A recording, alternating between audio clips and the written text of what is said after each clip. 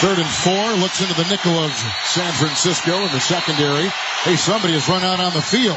Some goofball in a hat and a red shirt. Now he takes off the shirt. He's running down the middle by the 50. He's at the 30. He's bare-chested and banging his chest. Now he runs the opposite way. He runs to the 50. He runs to the 40. The guy is drunk, but there he goes. The 20. They're chasing him. They're not going to get him. Waving his arms, bare-chested. Somebody stop that man. Here comes the blue coat, Kevin. Oh, they got him. Here comes They're coming the blue from the coats. left. Oh, and they tackle him at the 40-yard line.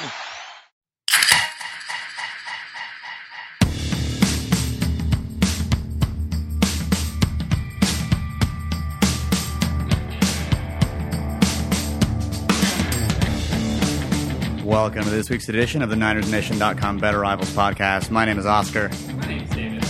And I think, actually, look at that. We're already hitting some bumps in the road because you're back. Try that one more time. How about now? Oh, there we go. Oh, there it is. It helps if I turn the gain up to the mid-range. Yep. See, David leaves. Hold on. Do it one more time just for posterity's sake. My name's David. That's right. See, now we're back. We're officially Third time's back. the charm, I hear. Third time officially. David is back in town. That is actually us in the same room one more time.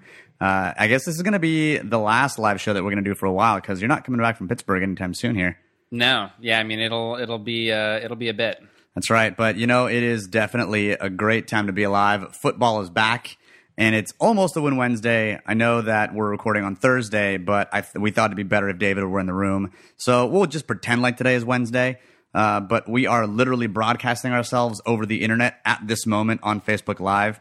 You know, it's going to space. Right now? Can confirm. That's right. Mm-hmm. We've got no reported deaths from the Better Rivals drinking game, at least that we know of. But, man, I think there were 8 rules this year.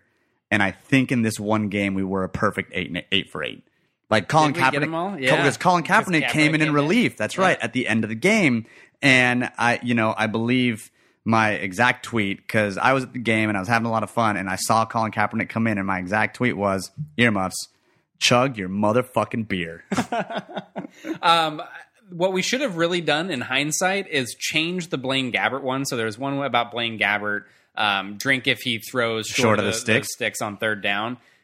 That's too dangerous. It should have been drink if he throws beyond the sticks on third down. I see what you did there. Yeah, I mean, that would be a safer rule to go by. We could have also done drink if he misses a wide-open wide receiver across the middle of the field, but we'll get to that in a minute. We don't have enough beer for that. No, we sure don't. And, of course, really, the cherry on top of this cake that is the beginning of the NFL season is that if the season ended today, your San Francisco 49ers would be NFC West champions.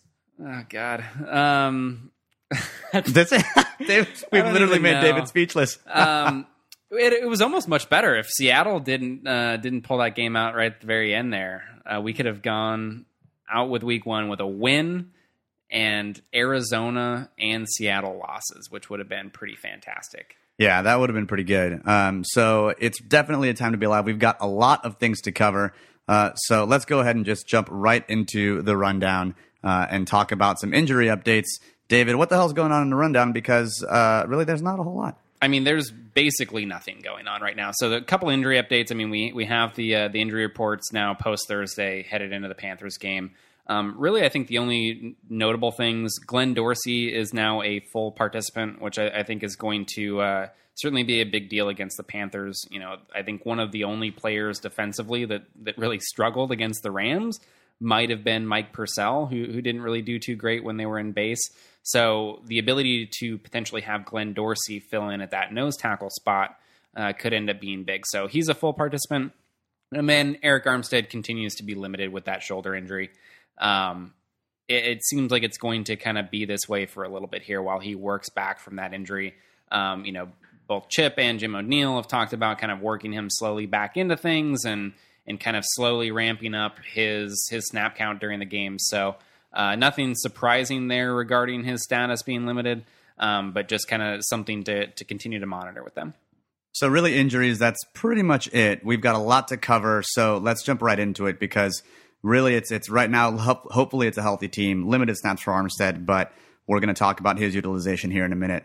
Let's jump right into the Rams review because this was our first look at Chip Kelly's offense here in San Francisco. It's like those awkward pictures when a married couple looks at each other for the first time before the ceremony, and it's like, oh, it's a first look. Like, I'm seeing you for the first time, you're seeing me for the first time. Let's pretend we're excited for the first time. Sorry for all of you who did first looks, but I just think those are cheesy. So this is really Chip's scheme. I thought we talked a lot about what would be similar, what would be different. We did a lot of breakdown for Chip leading up to this first game. And then, of course, Chris Brown, not the slap-a-hoe Rihanna Chris Brown, but not that Rihanna's a hoe. I'm just saying it's a funny Indian tribe. But you think about the article they tweeted out before the game was almost damning. If you haven't read it, definitely give it a read. I tweeted it out on my handle, but basically the crux of his article said something very, very poignant and very, very, I think, kind of correct based on what we knew before. It was that Chip Kelly's offense needs to change in a couple of fundamental ways to continue to be successful in the NFL. And so coming into it as 49ers fans and fans of what Chip Kelly does on offense, we thought to ourselves, well, what the hell was different? And the first thing that jumped right off the screen was the fact that we did indeed see more power concepts in the run game from Chip Kelly in San Francisco. Yeah, the big one was because, we'll talk about the actual power plays that they ran here in just a moment, but the big change, I think, was the introduction of the counter play. So this is something that they ran. If you want a great example of it, look at the first Carlos Hyde touchdown. This came on counter, and as Chris Brown noted during that game, and this is somebody that's really followed Chip's career pretty closely and is very familiar with his schemes and kind of how he's evolved throughout his entire coaching career, mentioned that this was the first time that he's seen Chip run a counter play. For basically ever, Chip's base run plays have been inside and outside zone. Eventually, he kind of added a sweep play at Oregon, and then they will occasionally run power as well. And those have kind of been the four main run concepts that he's had for a long time now. That was what they ran in Philadelphia, at Oregon, etc.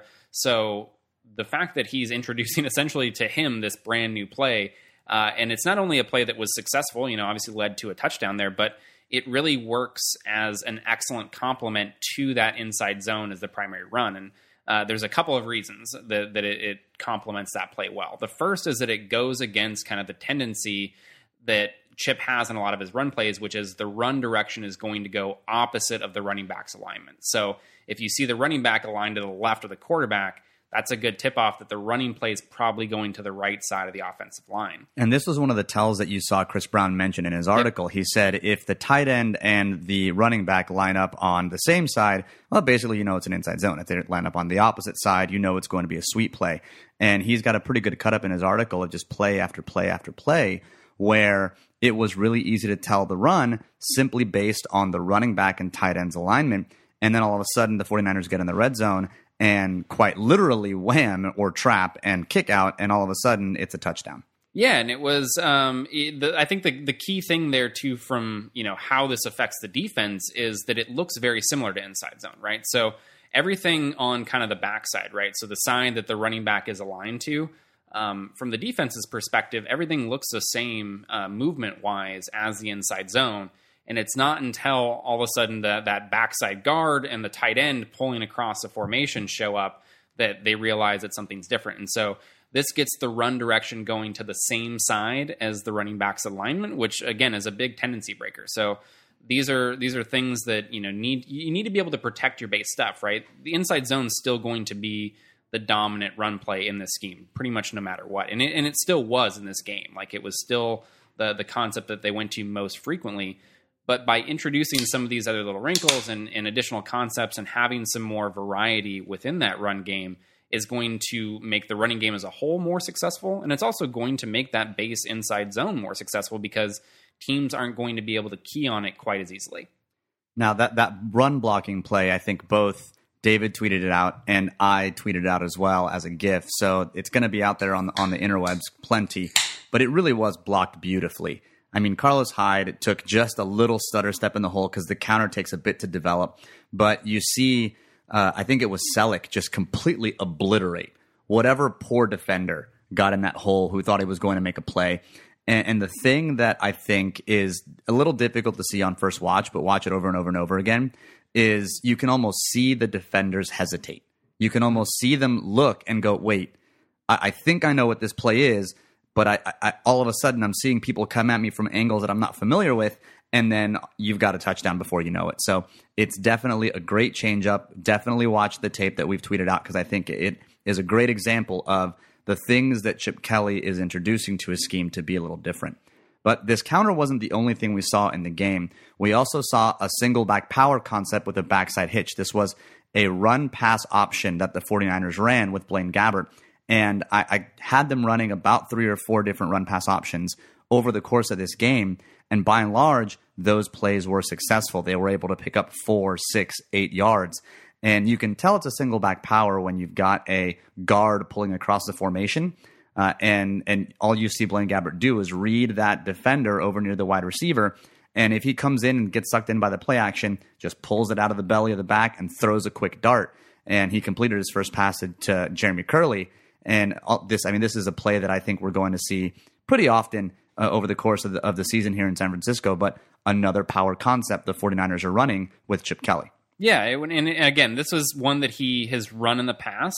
Power has been a part of that arsenal, but I think it's really the frequency was kind of the big takeaway there. This was something that they went to, I think, a little bit more often than it seemed like Chip used that concept in the past. And so I think it's, a couple of things that are probably the reason why. One, again, more variety, being able to protect kind of that base play. But also I think we might be seeing a little bit of that Curtis Modkins impact, right? Like his influence there. And Chip, even though all of the basics, like all of the core stuff in that offense are going to be his, like it's his offense, he's not somebody that's going to just block out all of his assistants. I mean, one of the things that we saw from him in Philadelphia was really what he did with the passing game. I mean, the passing game that he had in Oregon was pretty limited. It was really, in college, you can get away with running the ball a high number of times, especially when you have kind of the talent discrepancy that they were often dealing with, with Oregon and other teams that they were facing. So you can kind of get away with, running the ball pretty heavily, doing a lot of the zone read stuff and different wrinkles there, and then having just kind of a pretty basic passing game that you don't go to all that much.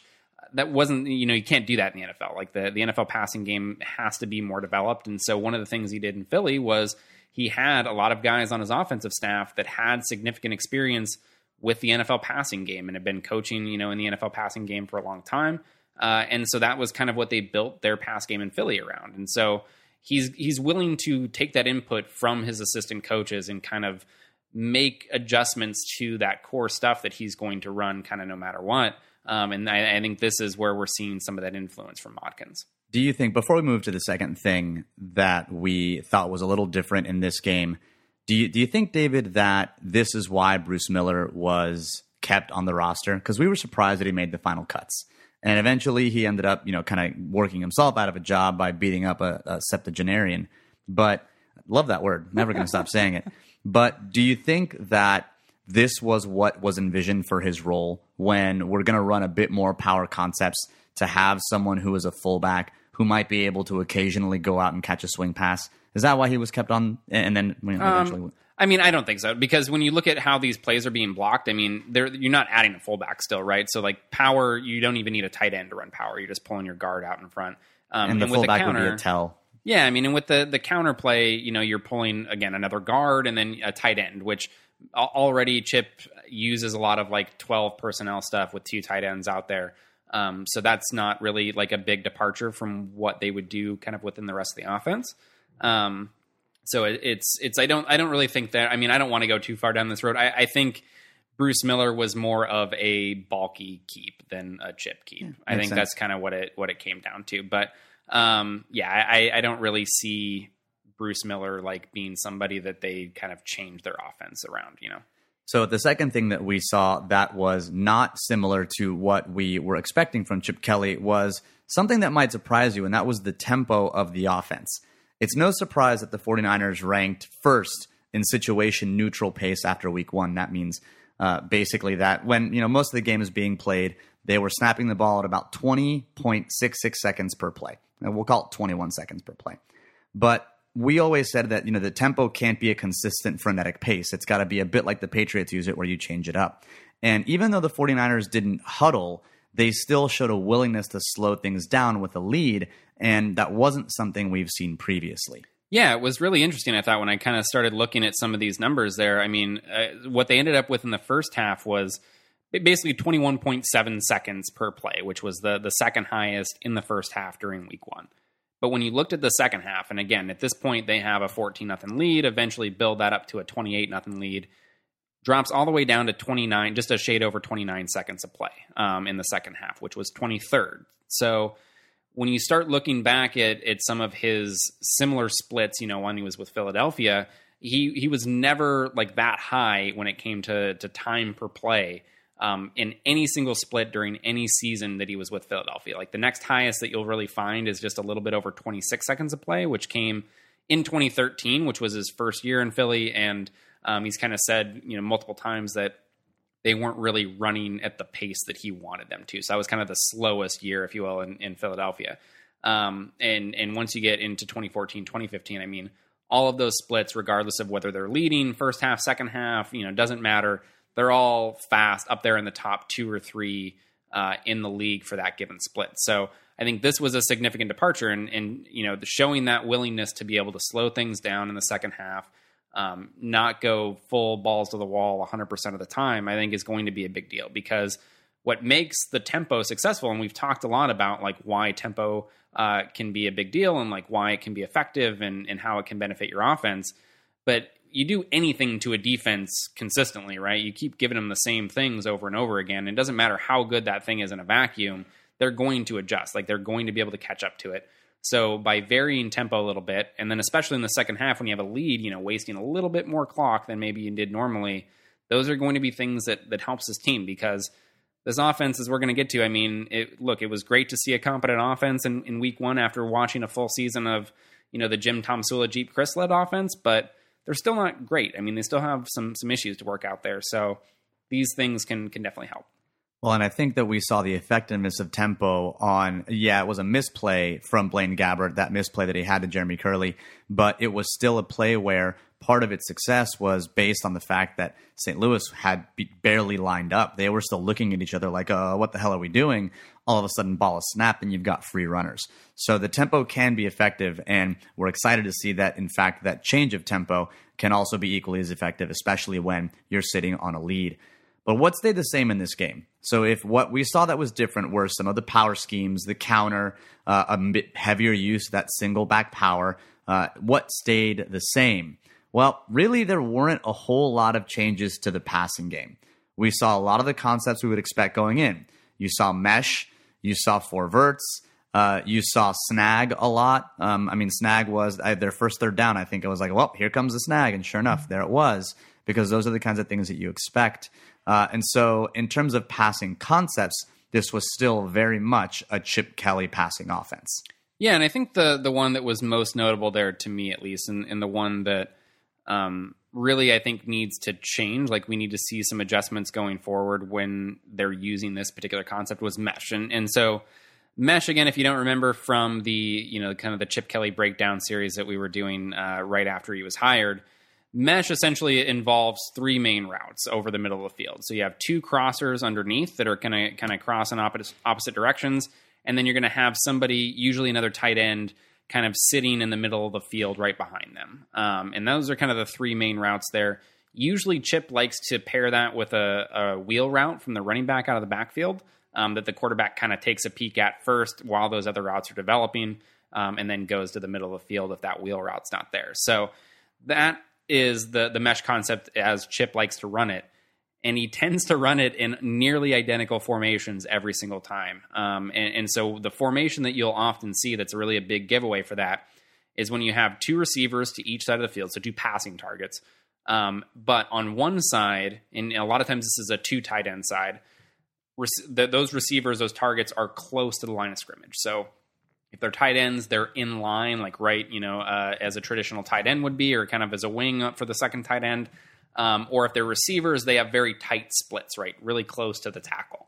And then on the opposite side, you have your 2 receivers that are kind of split a little bit more wide. And so this formation is a big giveaway for that mesh concept. And we've seen This was actually one of the things Chris Brown talked about in his article as well, in terms of defenses being able to recognize that look and recognize the mesh concept there.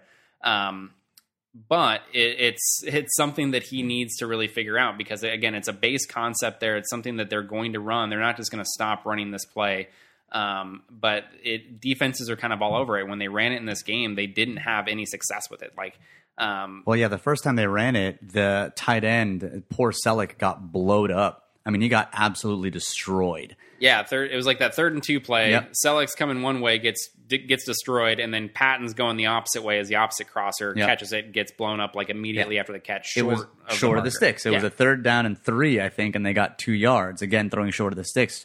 Not because, and I can't say that it was necessarily a terrible decision by Babbert. He probably could have held onto the ball a little bit longer, but it's still, because he's looking at that middle cross, but at the same time, it just, as a concept, failed the 49ers early on, and it did not get better. There wasn't anything there. I mean, you look at that route and look at the receivers as the timing should be going. So those of you that are watching this on Facebook Live right now get to see the image and kind of see the route progression there. And again, basically, he's checking out that running back on the wheel route first, giving him a peek as he's dropping back to make sure that's not there. And then you come into that 3-man combination in the middle. You have the backside guy, which is going to be on a dig route, but as the 5th guy in that progression, I mean, you're just not getting to that guy nearly ever. Yeah, I mean, he went to his third read, and that made sense based on what he felt time he had. And so, again, it wasn't a terrible decision on Gabbert's part, but it just, the concept did not work all game.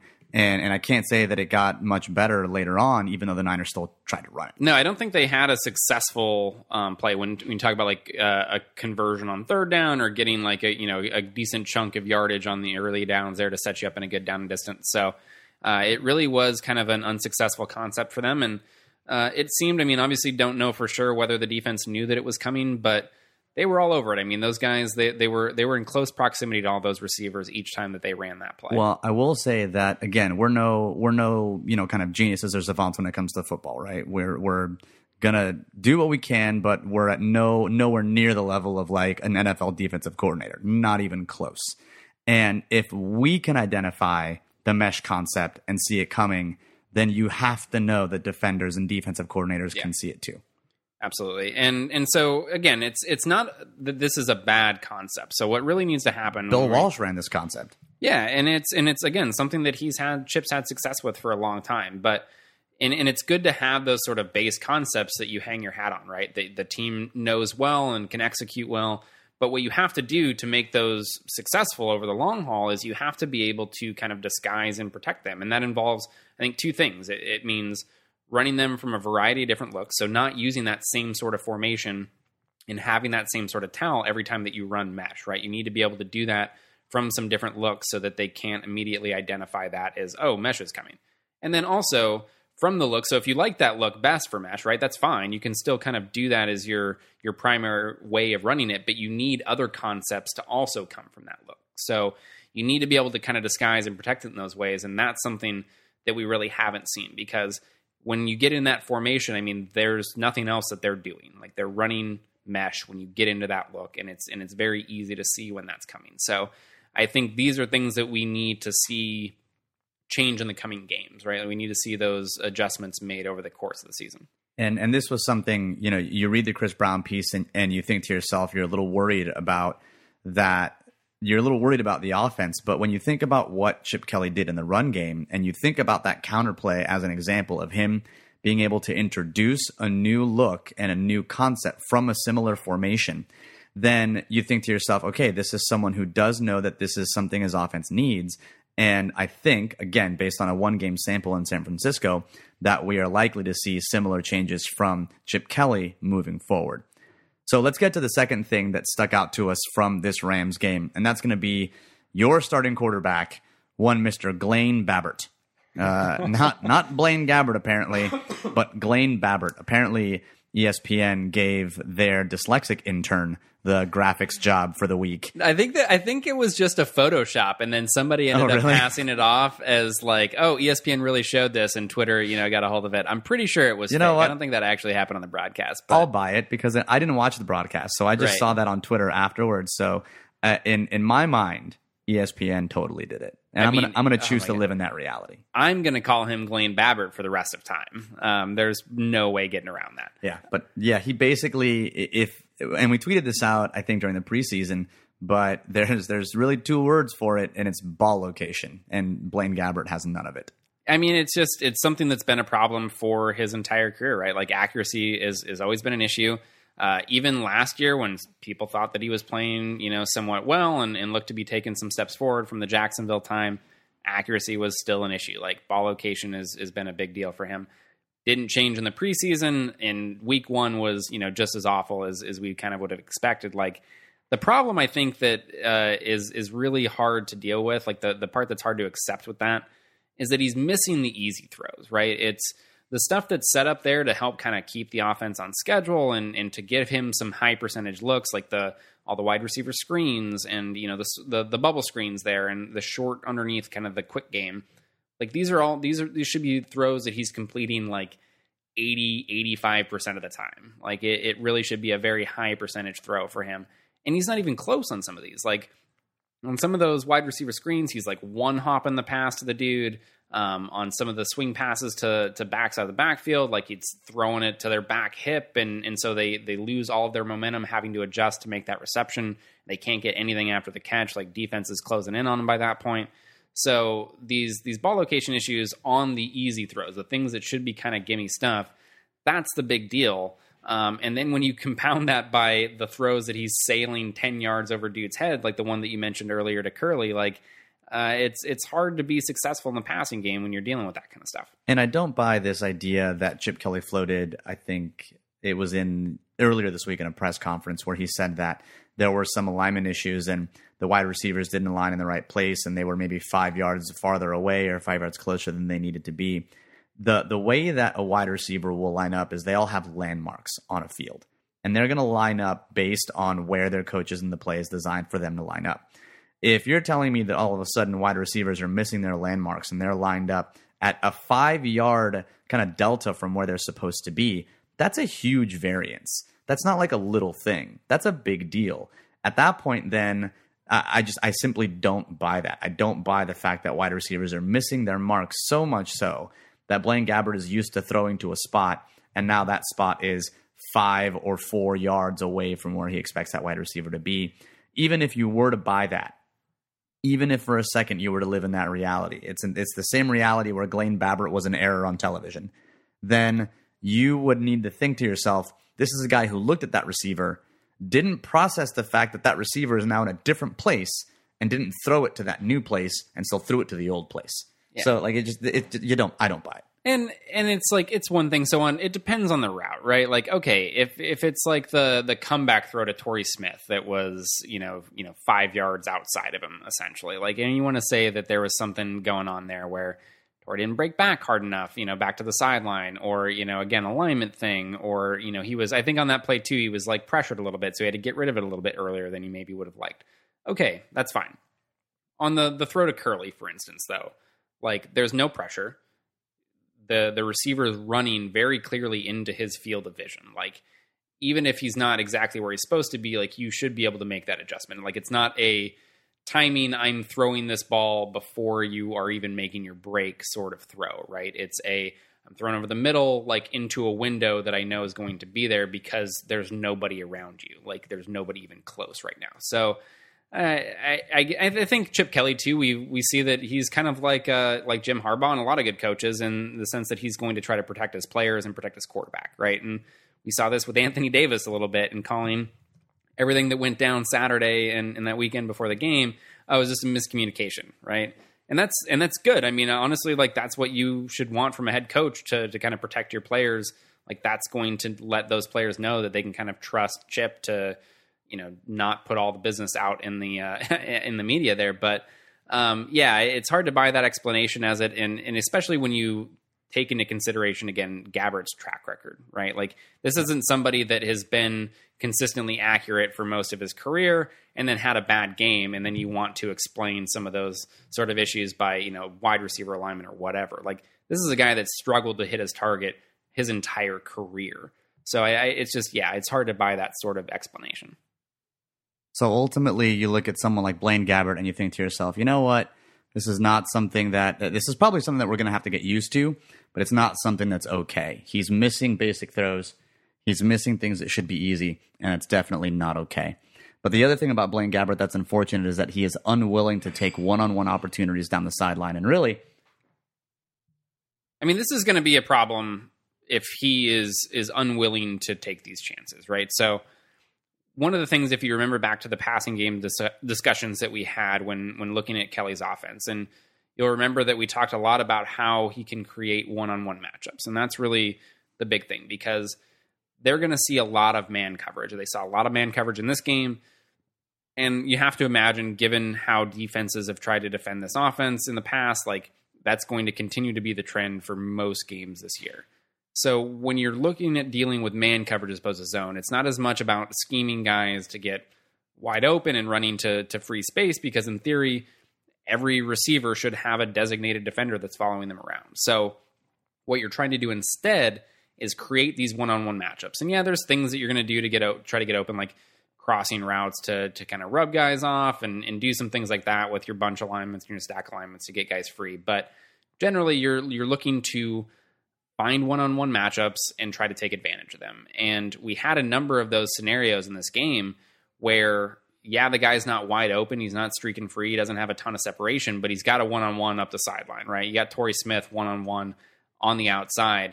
Like, you got to give your guy an opportunity in those plays. Like, you have to be willing to kind of take some of those chances and throw some of those passes and see if your receivers can make a play. And look, obviously the 49ers receivers are not the best group in the league by any means. So, on one hand, you want to be like, okay, I can see why you don't want to take those sort of chances with the group that they have. But if they're not going to do that, this offense, this passing game is going to struggle. Like, this is a big part of what makes this offense go and this passing game go. And if all of a sudden you remove that element, then you're stuck with a bunch of mesh concepts and underneath stuff that, is just going to get swallowed up by these defenses that are expecting it. Now, it wasn't all bad for Glaine Babbert, though. He did have some good decision-making, albeit it was decisions that he made with his feet.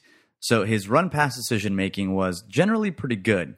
When Babbert decided to take off and use his legs, it was pretty much for a good reason. It was a wide lane that was opening up. He knew where he had to get to for the sticks, or he had moved through his progression, or at least 3 of his progression, and decided that, you know what, I'm going to go ahead and GTFO. I mean, and most of his quarterback rating for the game, I think, was like 91.3, which I like quarterback rating as a metric, but anytime it's going to rate someone who's missing wide open receivers and one hopping wide receiver screens as a 91. Oh, wait, you mean the ESPN QBR? The ESPN QBR, yeah. Not his quarterback rating. His quarterback rating was kind of, I think, average. It was somewhere in the maybe 80s or something like that. Yeah. But his quarterback rating was at 91, and remembering that, a quarterback rating in the 90s is like elite. Like, that's like one of the best games you've seen from a quarterback. This was definitely not it. I think they're kind of, they're leaning more towards that running game, but that's because he did make some good decisions with his feet. When the wide receivers had difficulty getting any kind of separation is when he took off. And he knew exactly where the sticks were. He was efficient with his running. There was really only one play where he missed a wheel route to Sean Drone on what was likely his first read. But by and large, he got rid of the ball quickly, which significantly helped the offensive line. And the decision-making that he was able to do when he did take off, or the yardage he was able to gain when he did take off, was positive for the offense. Yeah, and it was, it's not about, we've talked about this, I think, a lot with Colin Kaepernick, is when you're taking off and you're looking at, okay, whether they're making the correct decision to sit in there and throw the ball or take off and scramble, it's not about necessarily the result of the play, right? If they go and pick up 5-6 yards with a scramble, or even pick up a first down or something like that, right? That can be fine for that moment. But that doesn't make it a good decision and doesn't make it something that's going to help them play better going forward, right? If you had a guy that was open downfield for 18 to 20 yards and you chose to pass that up for an 8-yard scramble, that's not a good decision, even if it gets you what you need at that moment. And so when you looked at the situations where Babbert took off in this game, you couldn't really point to many. I mean, the one exception was that play to Drone that was down in the red zone where, again, mesh concept, it was the one that had an opportunity to be successful. Nobody was following Drone out of the backfield, and he was wide open on that wheel, would have walked into the end zone. Just didn't see him, ended up taking off, and I think he picked up the first down on the play with the scramble. But again, doesn't make that a good decision that he passes up the easy touchdown there. So, but generally, I thought that was probably the best aspect of his game, like of his performance. That was a thing that you would point to and be like, okay, he did a really good job here. You're going to give him a bye for, making the one mistake. Nobody's going to get that right 100% of the time in the heat of the moment. So, but the other thing that you mentioned, and I think this is going to really fall more in the next point that we want to discuss, which is the offensive line play. And one of the things that he did there was consistently get the ball out very quick, which helped out an offensive line that a lot of people thought played much better than I think they actually did in this game. Yeah, so let's talk a bit about this whole we shut down Aaron Donald thing, because I heard that a little bit on Twitter and from a couple people that were like, look, Aaron Donald had, I think he was credited with 3 tackles, 0 sacks, had some pressures, but by and large, it was one of those things where it was like, look, we neutralized a really good defensive line and Michael Brockers and Dominic Easley. We talked about Dominic Easley in the preseason, just absolutely treating backup linemen like ragdolls. And all of a sudden, then you begin to see this narrative where it's like, oh, the 49ers offensive line must be really, really good. It's a bit of confirmation bias because we were thinking that the offensive line is going to be a bit improved. All of a sudden, they come into the Rams and they have, a clean kind of blocking sheet in terms of stains on Glaine Babbert's jersey. But that doesn't mean that the defensive line for the Rams was not disruptive. The non-Joe Staley linemen, which is basically, we got to come up with a name for them. I mean, if we're going to have the Twin Towers, it's going to be like like Joe Staley and the wet paper towels or something. I don't know. We'll think of something. But all the non-Joe Staley linemen were on the struggle bus in this game. And it's not just because of the things that they were able to do in the passing game or not able to do. And even though they had good run yardage totals, you look at some plays, and I tweeted out one where Zane Beadles got abused by Michael Brockers so bad that I thought Michael Brockers was Aaron Donald. And I actually tweeted it out. I was like, oh my God, look at what Aaron Donald did here. And someone corrected me, and they're like, dude, I think that's Michael Brockers. And I was like, oh God, I didn't even look at the jersey number. I just looked at how he abused him. And then, of course, I'm watching the coaches film, and a couple quarters later, I see Aaron Donald do the exact same thing, and Zane Beadles ends up on his face. So apparently, Zane Beadles, on his face is going to be a thing. And he's still better than Jordan Devey. This line is much better than last year's line. But there were some plays where Trent Brown got beat in the run game. There were several plays where Beadles got beat. Kilgore, I think acquitted himself pretty well. And I think that then Staley was the last guy out there who played a pretty good game. And so overall, this line, while the stat sheet and the box score looked good, it wasn't like they shut down the Rams line by any stretch. Yeah, I mean, when you looked at where Aaron Donald lined up in this game, it was pretty much everywhere along the defensive line, with the exception of somewhere out on the right end where he would go up against Joe Staley. Like, I don't think I saw a single snap where those two were kind of battling it out as the primary blocker and defender there. So when he lined up against basically everybody else, though, he was nearly unblockable. Like, until the point that he was so frustrated with how things were going that he decided to get a little crazy and spike his helmet down and do some stupid shit. I saw several people mention after that, that he's less of a player because he's not as good because he spiked his helmet down and got pissed. Like, get the fuck out of here. I'm sorry. Although I did hear one, I think, hot take, HAWT, that I thought was interesting. And this was on the Ringer podcast, but I think it was Robert Mays. He says, this is Jeff Fisher's team. This is what Jeff Fisher is supposed to prevent, right? You're supposed to have like a high character team with Jeff Fisher. And if you get this offense and this team with, Jeff Fisher, and you're getting your best player ejected, then what's the point in having Jeff Fisher? Best part of that is I got a notification today that Les Snead and Jeff Fisher are supposed to be receiving extensions in the near future. Oh, get out of here. Which is great. No, this is great news for us. The Rams, I mean, there's some worry there that okay, they drafted Jared Goff, who we liked. Obviously got Todd Gurley, got a promising defense that's got a lot of young players on it. They could have been building something here. But now Jeff Fisher's going to be there for the long haul. Do it. Let's do it. Ride that mustache. I'm in for 5 more years of Jeff Fisher. Ride that mustache into the sunset. Do it. But yeah, so I mean, when you go and look at, kind of each snap and I just go, if you want to see what defensive line play should look like, just go watch Aaron Donald on every single snap that he's in there in this game. And he just destroys people. He couldn't be blocked. There were times when he was double teamed and it didn't matter. He went through one double team where he ended up having Zane Beadles on his face, like flat on his belly on his face, and Daniel Kilgore stumbling over the top of him, like as he split this double team. And so, again, the reason that I think a lot of people didn't notice this is because you didn't have the splashy plays, right? Didn't get home for any sacks. Didn't blow up any runs in the backfield where he got a tackle, right? You're not getting the kind of splashy plays where you're getting it replayed 5-10 times immediately after it happens, so you can really remember, oh, Aaron Donald did something great here. And so when you don't see that, if you're not really paying close attention, it's easy to miss that sort of stuff. So I think there were a couple of things that allowed the 49ers to overcome what was, unquestionably a dominant play from Aaron Donald. But the reason that didn't make as much of an impact and really affect their ability to move the ball offensively in a lot of situations, and obviously still put up 28 points on this defense, were two things. One, we mentioned a little bit earlier, which was Glaine Babbert got rid of the ball very quickly. And I think the credit there is twofold. Obviously some of the credit has to go to Glaine Babbert for, getting the ball out of his hand and not hanging on to it too long, and making the right decisions as to when to take off and kind of avoiding pressure and not taking those sacks right when they could have been there.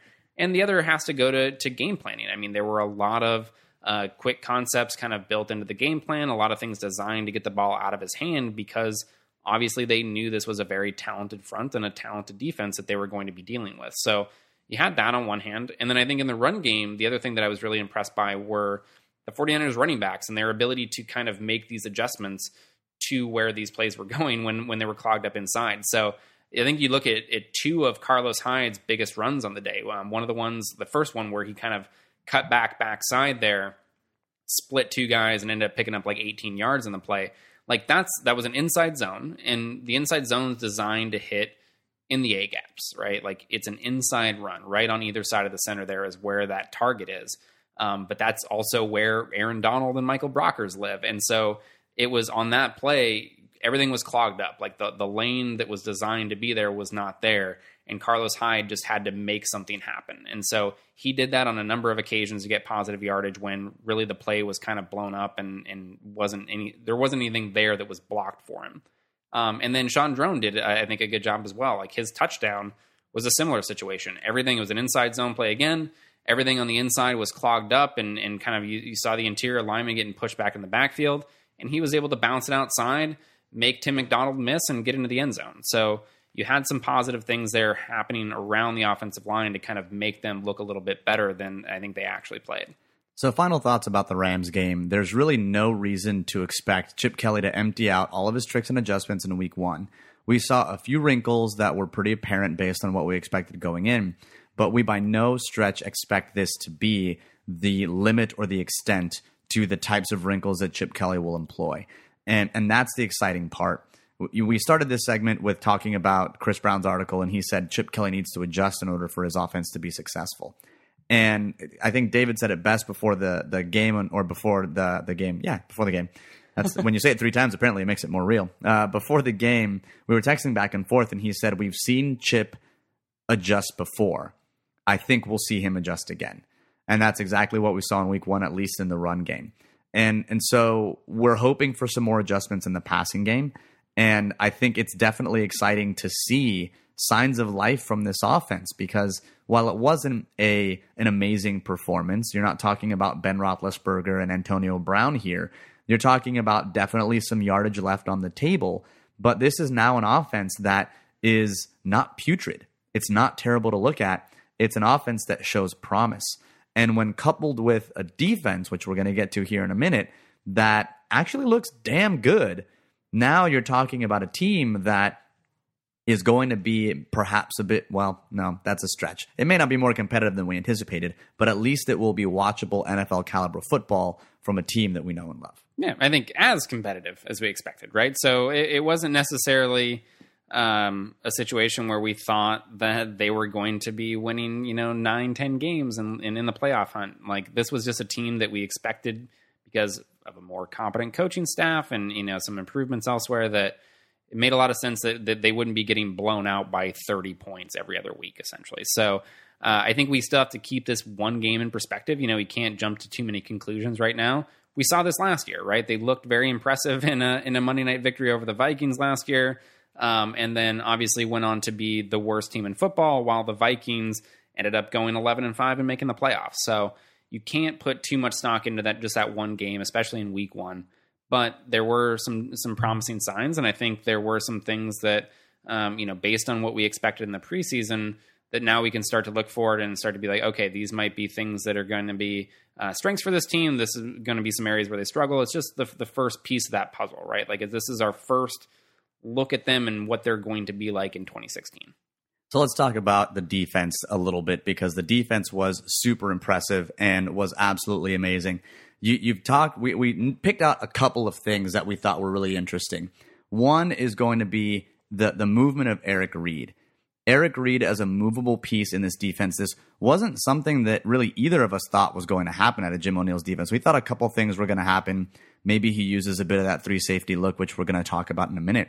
But having Eric Reid as really one of the pieces that usually you reserve for like your super elite players, your Tyrann Matthews of the world. Now Eric Reid's moving all over the place. He said, quote, "It's the most I've blitzed in my life," which PFF had him charted at 3 times. So that actually might be accurate. That might be the most he's ever blitzed in his life. But he had 2 QB hits, and one of them was on a play where Tank was covering Tavon Austin. So it's a good thing he hit the quarterback. Otherwise, that would have ended poorly. Yeah. But this is Jim O'Neill, someone who's excited about Eric Reid. And he had to say about Eric Reid, quote, "We'll go through the season, and Eric, when it's all said and done, will probably play both safety spots. Nickel, we'll play some dime backer, we'll play some defensive end. We're just starting with him." And he was, asked again, like, "Did you really mean defensive end?" And he's like, "Yeah, defensive end."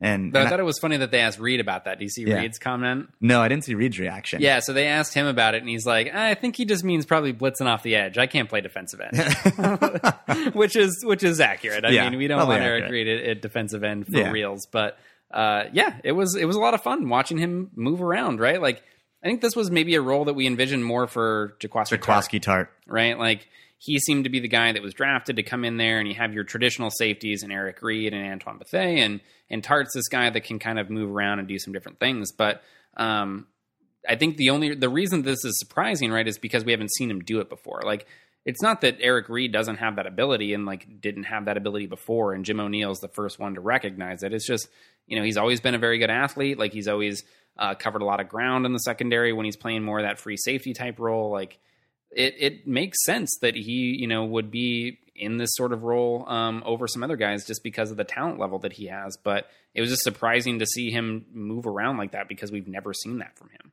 So part of what came with some of the new looks from Eric Reid was this 3 safety defense, which is a little different than the 3 safety defense that we saw last year with Eric Mangini. They ran the 3 safety look 16 times against the Los Angeles Rams. Almost called them the St. Louis Rams there. 16 times against the old LA Rams. And it was different in that they moved the safeties around different places. You saw Eric Reid operating as a single high at times in that 3 safety look. You saw Eric Reid playing what looked like outside linebacker, which was really just a disguise for him to blitz. I even saw Eric Reid in that same 3 safety look play nickel corner with Jaquiski and Antoine Bethea playing the 2 deep safety roles.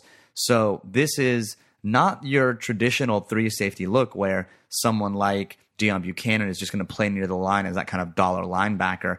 This is going to be a very versatile, multiple 3 safety look, and I am really excited to see what this develops into the future because, again, nickel and dime is where teams live nowadays. It's 2/3 of their defensive snaps. This is the new base, and when you're operating a new base with the likes of Eric Reid, Jaquiski Tartt, and old man Bethea, it's going to be really exciting to see what this defense does. Yeah, I mean, they have a lot of players that have a lot of versatility. They just have a lot of good athletes, right? You look at players at nearly every position right now, and it's great athlete, like is running around fast, like they cover a lot of ground, they swarm to the ball really well. So like you have just this kind of like young athletic defense. And there's a couple of veterans in there mixed in, right? Obviously Navarro Bowman, Antoine Bethea. They're kind of your older guys at this point, but I think really what's going to make this defense go and what's going to determine really how successful it is ultimately isn't guys like Bowman and Bethea. It's going to be these younger players, right? Like how are they able to come in and are they able to find consistency? Like, can they do this at a high level every week? But I agree. It's definitely going to be really fun to watch. I think a couple of quick things on that safety look too that I thought were interesting. One, I thought it was interesting that they used 3 defensive linemen still in that package. Normally when you see teams go to their nickel and dime packages, and especially like, anything like this, that's where they're bringing in extra defensive backs, whether they're safeties or corners, like it's usually you bring in that defensive back and you remove a defensive lineman from the field. But what the 49ers were doing were removing an outside linebacker. So they'd have just one of Eli Harold or Ahmad Brooks or Tank Garrity stay in, and then you'd bring that other safety on the field, and they would kind of act as, depending on the formation from the offense, as that outside linebacker, right? Sometimes that's going in the slot, sometimes that's actually lining up in what looks like an outside linebacker position. Sometimes it's just kind of hovering somewhere around the line of scrimmage. But it was interesting that it was more of a 3-3-5 style look as opposed to what you would normally see like a 2-4-5 when you're getting into that nickel personnel. So that was really fun to watch. And then in addition to the Eric Reid stuff, I thought it was interesting to see how they rotated corners in that package too. So Jimmy Ward was kicking down inside. I mean, obviously Chris Davis was out, who everybody kind of expected to be the nickel corner. Instead, we got Jimmy Ward back at kind of his old spot, essentially for a big chunk of that game. And I thought he was great. Like, I thought he was the best corner on the field. Best corner on the field, easily. Yeah. And then you had Robinson, who played some snaps, and he generally acquitted himself pretty well. It was interesting to see Dante Johnson out as well. It's not like all of a sudden Robinson is going to be there in place of Johnson.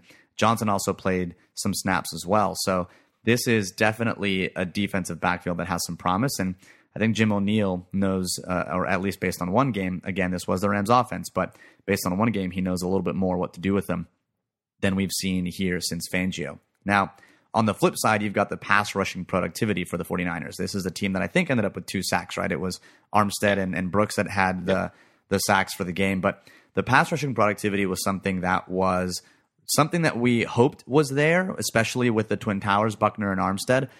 But it was really proven out in the numbers.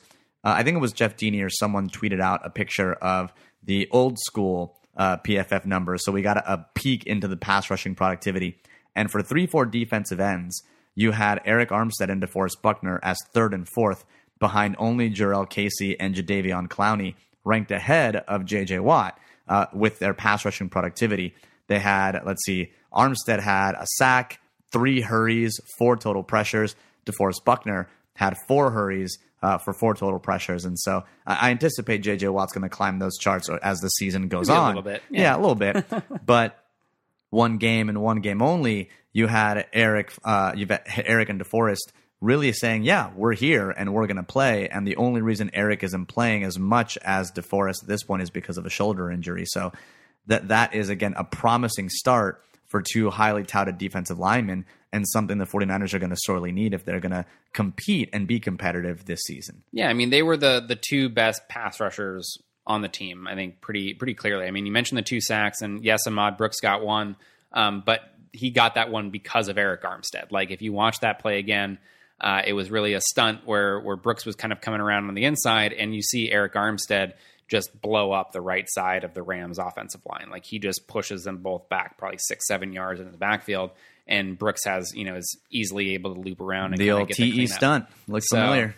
Yeah, it was it was a great performance from those guys. I mean, with Armstead, like you mentioned, didn't get in there the whole time. I mean, he was pretty much only in there on passing downs and kind of in those sub packages. He played 25 passing snaps. Yeah, and didn't play many other snaps beyond that. So it was great to see. I mean, the interior of that defensive line is kind of where we thought was going to be the main strength of this team, or at least of this defense. But when you have guys like, Buckner and Armstead, and then you get Ronald Blair mixed in there, who he only played, I think, 7 or 8 snaps in this one, but had a hurry in his very first one. It was an unblocked hurry, but hey, we'll take it. Hey, take it where you can get it. Excited to see. Yeah, I mean, then I guess that's maybe the last thing that I'll point out with these guys is it was great to see them move around so much. Like, they didn't just line up on the interior. Like, each guy had a chance to come off the edge.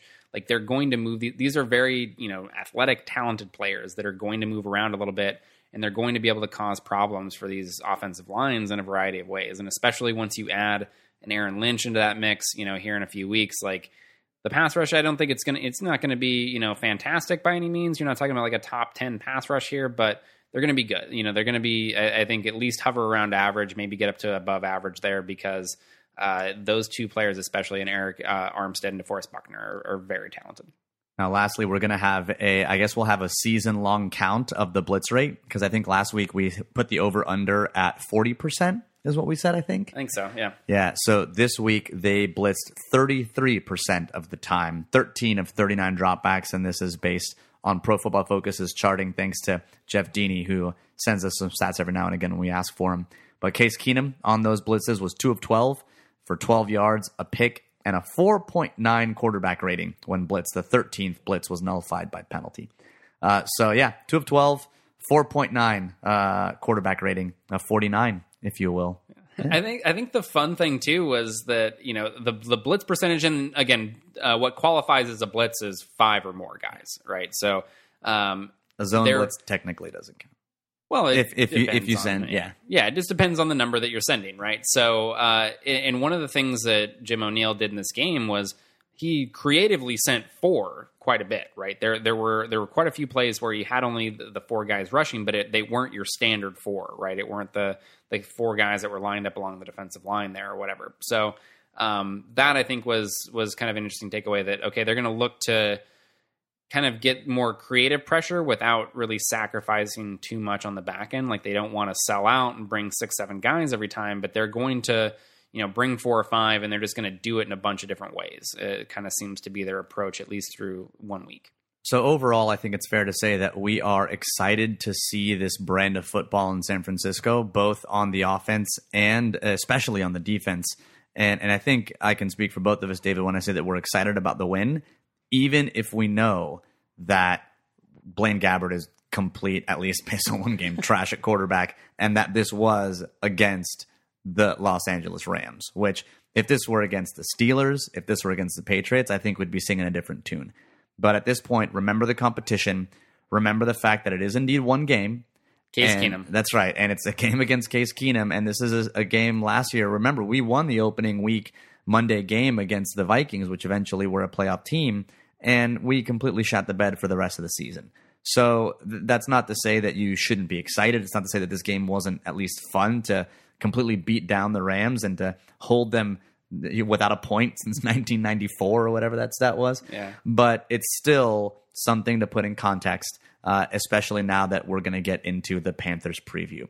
So let's talk a bit about the upcoming game against the Carolina Panthers.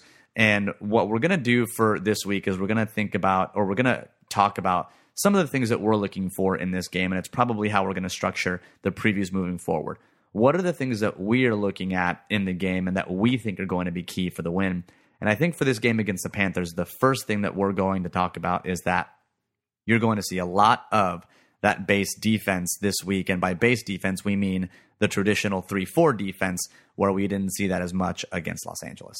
Yeah, I mean, you're not going to run into too many offenses that use kind of more run-heavy personnel packages more than the Panthers. Like, you look at the rest of that schedule, the Seahawks are really even trending more towards 11 personnel pretty much all the time. So they will run the ball a good amount, but it won't be necessarily from heavy personnel packages.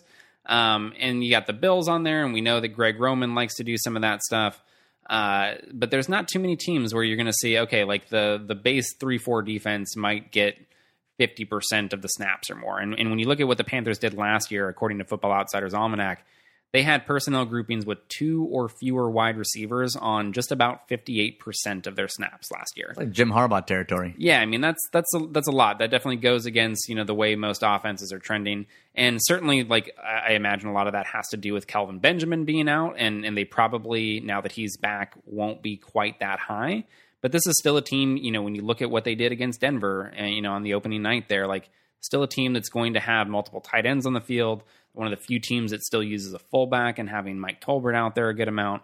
So what that means for the 49ers is that we're going to get a lot more Quentin Dial, Mike Purcell. Hopefully that Mike Purcell turns into Glenn Dorsey, and a little bit less Eric Armstead if he's not ready to go, and probably less Ronald Blair, because those are guys that really right now are playing in pass-dominant situations and pass-heavy personnel groupings. So I think the run defense is really going to be tested this week. We're going to see, I think there's a lot of reason to think that it could be very good this year, especially with how they performed against Todd Gurley and company. But this will be a very good test for how this run defense is going to be throughout this year. So the next thing that we'll be looking at is really how the 49ers are going to defend Kelvin Benjamin and Greg Olsen. Kelvin Benjamin is a big dude. Like, I don't know, for some reason, you watch him on TV and you don't think he's as big as he is, but then you see him standing next to like a tight end or an offensive lineman and you're like, God damn, like, you're big. Like, and you saw the touchdown. I forget if it was a touchdown or if it was just a long reception down the seam. I'm pretty sure it was the touchdown where Cam Newton just throws it up where the only person who's going to get it is Kelvin. Like that basically, and Kelvin climbs the ladder, catches the ball, comes down with it, touchdown. Those are the types of things that it's nearly impossible to defend. And so the question then becomes, how do you defend it? I mean, it's clear that their more potent passing offensive weapons are going to be Kelvin Benjamin and Greg Olsen. I think you can see an easier through line to defending Greg Olsen than you can Kelvin Benjamin. But these two are by far the biggest weapons in their passing attack. Last week, they combined for 21 of 31 targets. That's 12 for Kelvin Benjamin and 9 for Greg Olsen. So Olsen spent most of his time in the slot, but at the point in which you're talking about 2/3 roughly of your offensive targets, the 49ers are going to need to be able to shut them down in order to have success against this Carolina offense. Yeah, I mean, and they're again, both big dudes. I mean, you mentioned the Benjamin touchdown in the Denver game, and that was Chris Harris Jr. that was covering him on that play. So it's not like some scrub cornerback. Like, that was one of the best cornerbacks in football, but he's just not a very big guy. And so all of a sudden you get Kelvin Benjamin in the slot, which he didn't do very much. I think that was one of only a couple snaps that he had in the slot in that game. He's mostly going to be an outside guy, but you get him matched up against a smaller DB like that, and it doesn't even matter if that DB is a very good player. Could be Jimmy Ward, could be Tremaine Brock, like whoever it is of the smaller guys. Chris Davis. Could be Chris Davis if he comes back. Yeah, yeah, absolutely. So it's going to be tough to defend him with those kind of guys. So I think the question regarding Benjamin that I have is, okay, do we still see... So if we imagine a scenario where base defense is in there most of the time, that means your cornerbacks are going to be Jimmy Ward and Tremaine Brock. Those are the starters. That's who played with base in week 1. Do they start to, maybe put Rashard Robinson out there, Dante Johnson out there a little bit, and take Brock or Ward off periodically so that they have somebody with a little bit more size to match up with Kelvin Benjamin? So I think that's kind of the key thing that I'm going to be watching there is do they change anything regarding the cornerback rotation or who's out on the field relative to what we saw in week 1? When it comes to Olsen, I think that one's also pretty interesting because he's going to be a slot guy. Like, he doesn't, he'll line up as your traditional tight end as well, but most of his snaps are going to come out on the slot, especially when it comes to passing situations. I think he had, according to Pro Football Focus, had 60 yards in the slot, which was the most of any tight end in week 1. And then you look at the 49ers last week, and they were very good defending those tight ends. Like, only 15 yards allowed to Rams tight ends, and then we had the one interception by Ray Armstrong when they were trying to target Lance Kendricks over the middle there. So we have a few players that I think would make sense to go against Greg Olsen. It could be one of the safeties like Eric Reid or Jaquaski Tart. Do they put Bowman or Ray Armstrong on him a little bit? Like, what route do they go to try to defend Greg Olsen? I think that's going to be an interesting thing to watch because he's, again, going to be a major target, a major part of that offense. If I had my guess, I would say it's going to be a combination of Ray and Eric Reid. I saw Eric Reid in the slot, and I actually saw him blow a coverage in the middle of the game where it ended up not mattering because Case Keenum had some pressure and eventually either, I think, missed the throw or got sacked. But I think it's probably going to be Ray or Eric Reid. And the rotation at middle linebacker was interesting because Hodges started the game, but Ray came in on obvious passing downs, and they did mix him up a little bit after that. It wasn't a clear kind of pass split. Played way more. More Ray was like, I think, 42 snaps, and Hodges was like around 18 or so. And if this is going to be, if they really are looking at Ray Hodges as kind of a run-pass linebacker split, I could see a world in where this game, really it's Gerald Hodges who ends up with more snaps as compared to Ray. And I wonder if that's going to be, advantage Carolina if it is indeed Olsen in the slot. So these are the kinds of chess pieces that I think are interesting to look at how they move. But if it were up to me, I would honestly kind of put Ray in all the time. I think at this point, what you gain in pass coverage and athleticism compared to Hodges, I don't think that what you lose in run stopping ability is going to be as big of a delta. But it's going to be interesting to see how we handle those two receiving threats, because those are indeed the two things that the 49ers are going to need to handle in terms of having success. Yeah, I mean, the thing with Ray Armstrong as well, like, I don't even know that you lose anything as a run defender. Like, he's been playing really well against the run. So he's making it difficult to justify Hodges getting a ton of snaps at this point. Like, he's been playing very well. But moving to the other side of the ball, I think the one thing, to look at when the 49ers offense is on the field is, of course, with the passing game. I think it's going to be, can they take advantage of this Panthers secondary that isn't very good? I mean, this is overall a very good Panthers defense, but their strength comes from that front, right? It's Kuechly and Thomas Davis. It's Star Lotulelei and Quan Short and all the guys that they got on the defensive line that's very deep. That front seven is really where they get that strength from, and it's more for them about, creating pressure and having that front dominate, where the secondary doesn't have to be in coverage as long, and they can kind of help them out quite a bit.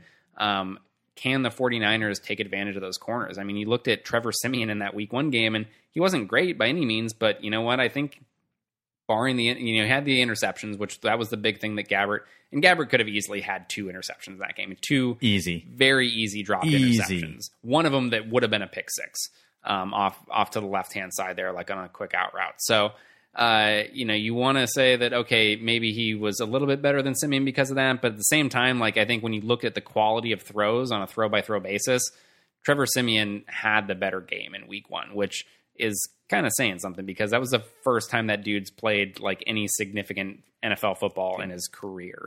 Dak Prescott had a better throw-for-throw game than Blaine Gabbert. Yeah, but I think the fact that you have somebody like Trevor Siemian, who, while he may have been better than Blaine Gabbert in week 1, he's still not good, right? Like, nobody's going to sit here and say that he's in the top half of starting quarterbacks right now in the league, but he looked decent against the secondary, right? When he was able to get a little bit of time to throw from the pocket. So can the 49ers take advantage of, you have a rookie 2nd round pick in James Bradberry on the outside there that just did not play very well in the opener. You have a lot of other inexperienced guys in that secondary. Doesn't it sound like James Bradberry is like a child author? Like he wrote Where the Red Fern Grows or whatever the hell that book was. Like it sounds like, isn't there like a Bradberry? That's gotta be, I feel like that's, isn't it Ray? Isn't it a sci-fi author? Like, didn't he write Dune or something, or was it? Know. I forget. I don't know. I'm sure you guys will remind us on Twitter, because we forget this kind of stuff. We're nerdy, but apparently not that nerdy. To know it's Ray Bradbury. You're right. It is Ray Bradbury, and he was the guy. Yeah, he wrote Fahrenheit 451. Yeah, okay, that was the one I was thinking of. Oh, there it is on Facebook Live. Jason Batista, Ray Bradbury. All right, nailed it. We got there. Yep. Got there eventually. But yeah, I think that's really the big question, because I think when you look in the run game, I think it's fairly reasonable to expect the 49ers to not get a ton of yardage there. I mean, that front 7 for Carolina is very good. If the offensive line plays in a similar manner to what it did in week 1, I think it's going to be difficult. They're not going to be able to run the ball well enough to win on the back of their running game, right? They're going to need to make plays in the passing game. And so that comes down to, again, is Gabbert willing to kind of take advantage of some of those one-on-one opportunities on the outside and pick on some of these corners a little bit that are inexperienced? Or does that front 7 just prove to be too dominant, and Gabbert's not willing to take the chances on the outside, and kind of this offense looks, I mean, it could be like if Gabbert plays the same way that he did in this game, it could be very ugly for the 49ers offense in this game. I'm going to throw another quick hit in here. Just something that I'm interested in is how the 49ers are going to defend any kind of zone read or read option concepts from the Panthers. I think Case Keenum ended up running one zone read against the 49ers, and they did not respond all that well. But I think maybe with a week of prep, you'll see. But it's probably because it's Case Keenum, and right? You're not really anticipating that, right? Cam Newton is not Case Keenum. No. So I think that's what you call polar opposite, I think is the phrase you're looking for. But the other thing I'm interested in looking at is whether or not this defense is going to travel. Because this was a defense that last year had pretty ridiculous home road splits in terms of defensive performance. I think last year their home defensive DVOA was something like 14th, and their away defensive DVOA was somewhere near 26 or 28. No, it was dead last. Oh, it was dead last. Yeah. Oh, there you go. So I think they ended up averaging, or not averaging, but if you took all their games together, they ended up somewhere near 26 or 28 or something like that. Yeah, by the end of the season, they worked their way right up in there. But that home road split was the largest. The largest, yeah, in the league. And so, again, this was another fine home performance. I mean, it was a shutout. And yes, it was against the Rams, but there was a quote this week, I forget from someone, I think it may have been a 49ers player, who said, NFL offenses don't get shut out. Like even base competent or even kind of the most basic offenses like the 49ers last year, they didn't get shut out at all, even though they had a completely putrid offense. And they were able to shut them out. That is no small feat at the NFL level. Will this defense travel? Because I could see a world in which Carolina still wins the game, but it's a tough, hard-fought battle where the defense is still making it a slugfest in the way that the Vic Fangio defense has kind of made it difficult for teams to win as well. So I think that's one of the things I'm going to look for, is whether or not Chip Kelly's we practice at 9 a.m. #science thing is going to be is going to kind of bear itself out in anything, or if we're going to see that same Jekyll and Hyde flip-flop where great performance at home, you go on the road and all of a sudden you're Swiss cheese. Yeah, I mean, I think it'll be a great test of how good are these strengths that we think that we have right now, right? So offensively, obviously the strength there is going to be the run game. Like, even if it's not a top flight run game, like that's going to be where they find the most success most consistently, I think. And they're going to go against a very good front seven and a very good run defense, right? So how do they perform against that level of competition? And at the same time, like defensively, you have, again, a team that runs the ball very well in Carolina. Like they're going to do a lot of different things in the run game, use a lot of different personnel packages, and run a wide variety of different types of runs. So it'll be a good test to see if this run defense can be as good as it seems like it might be able to be. And I think, the passing games I'm not as concerned about. I mean, I think, obviously Kelvin Benjamin is a big deal, but I don't know that how well they do against the Panthers will really tell us a ton about where that pass defense is at going forward. Maybe the pass rush, like how well can Eric Armstead and DeForest Buckner and company do in terms of generating pressure consistently. But really, I think in the run game on each side of the ball, this will be a very good test for this team to see where they're at. All right, so what's the prediction? The Vegas line right now has Panthers at minus 13.5, which means they're basically 2 touchdown favorites at this point. So spot the 49ers 14 points. Or do you think that Carolina ends up winning the game by more than 14? What's your final score prediction for this game?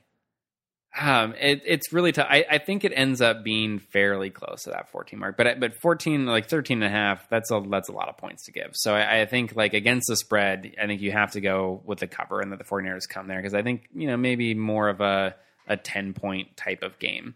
But I do see, like, there is potential for this game to get pretty ugly. I think, like, if all of a sudden the run game gets shut down offensively and Blaine Gabbert continues to be Blaine Gabbert, like, the offense is going to struggle and it's going to be bad. And so I can definitely see a scenario where it ends up being, even if the 49ers defense plays relatively well, that you're still talking about like a 21 or 24-6 like type of game, because the offense can't do anything. Yeah. But I think final prediction, hopefully it won't be quite that bad. I'll do more 24-13. So this is an offense that made what I think is the best defense in the NFL look not like the best defense in the NFL for pretty much over a half of that game. Yeah. I mean, Denver is a damn good defense. They've got playmakers everywhere. They're schemed very well, and they're coached very well. And Carolina made them look like they were on their heels for at least a half of football. And if they can do that, I worry about what they'll do to a defense that is just kind of finding itself and trying to find itself. I think that the 49ers defense will find ways to get some wins against Carolina, but I don't know that it'll be enough. I think I have Carolina putting up probably somewhere near 28 points-ish, like, 24, 28, somewhere in that realm.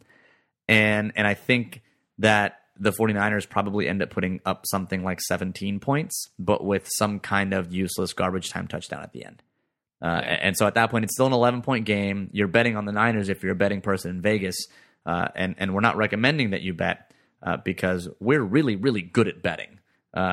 I think David and I have a combined 3 bets, and we've won 1 together at what Bovada or whatever the hell site it was that we bet on. But yeah, so I think my final score is probably going to be somewhere near 17-28. I think it's an 11-point game, but I still think that it's a win for the Panthers.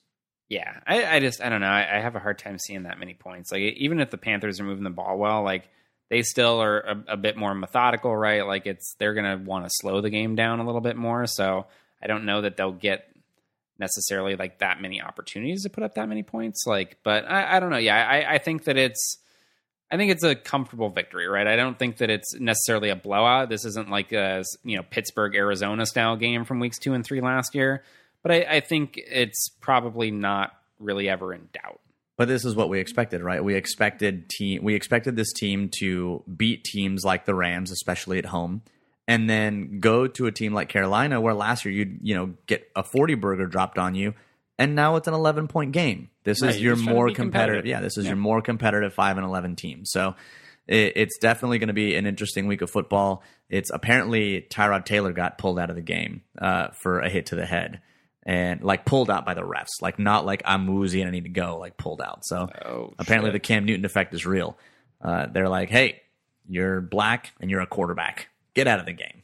Yeah, it's whatever. The Cam Newton thing's like LeBron, basically. Yeah. Like LeBron, because he's so much bigger and stronger than everybody, you can foul him so much harder. Absolutely. But because he doesn't fly around, correct. He doesn't get those foul calls quite as much.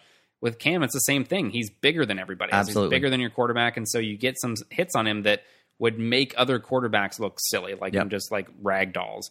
But because he doesn't have that same body language when he gets hit, you're not getting the same penalties. It's could you imagine 192 soaking wet and wearing boots Jared Goff getting hit the way Cam Newton got hit? Or imagine Tom Brady or any number of Drew Brees' neck. 97% of other quarterbacks in the NFL getting hit like that, right? Yeah. Cam Newton's a linebacker. Yeah. He's a defensive end. He's as big as Calvin Johnson. Yeah. He's a freak of nature. He's bigger than Calvin Johnson because he's about 250 and Calvin Johnson is Johnson is, I think he played at 234 or whatever. But all right, well, I think that about does it for this week's edition of the Better Rivals podcast. We're going to go ahead and kick the outro music in, but we got to have a call to action. We've been so terrible. I know. And I think really the only one that jumps out at me so far is it's got to be Glaine Babbert. Glaine Babbert. Yep. I think that's the move.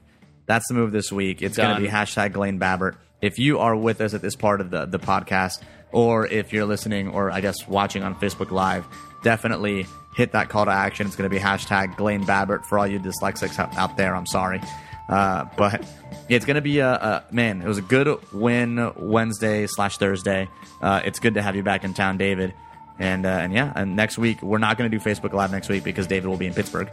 Correct. So we might try and find some solutions for doing something like that, like a Google Hangout, but TBD. It took us 3 weeks to get the goddamn audio figured out during the preseason. We're one step at a time. Yeah, right? One step at a time. Take things slowly. Absolutely, but it'll be good to see what the 49ers are able to do against Carolina. Definitely catch us on the Twitters. You can find me at Better Rivals. David, where can they find you? At David Newman with an underscore. Sad, very sad underscore at the end. Sad trombone. But definitely give us the like on the Facebooks. We're almost at 1,000 likes. Definitely review us on iTunes. If it definitely helps people find the podcast and download it because they see some good reviews. So thank you if you've reviewed us on iTunes. And thanks again to the Barbary Sound who created the song that you were listening to right this second. So # Glaine Babbert. We've got some articles coming up on Niners Nation. David's going to have his Friday Things He Thinks posted on Friday. I'm probably going to have one posted on Friday or Saturday talking about some of the power Chip Kelly stuff that we talked about at the top of the podcast. So thanks again for listening. Thanks again for tuning in on Facebook Live. And as always, go Niners.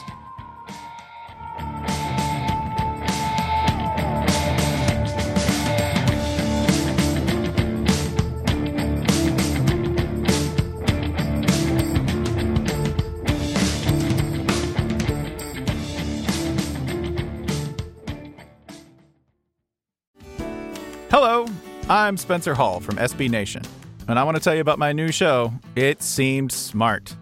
It Seems Smart is a show about people doing things that, for some reason or another, seemed smart at the time.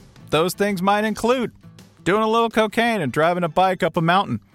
Or, I don't know, maybe racing 100 miles per hour across the country in the middle of the night with no one's permission. Or even stealing a bat from an umpire's room in a Major League Baseball park. Check it out, and if you like it, tell a friend. I'm Spencer Hall. Don't do anything smart.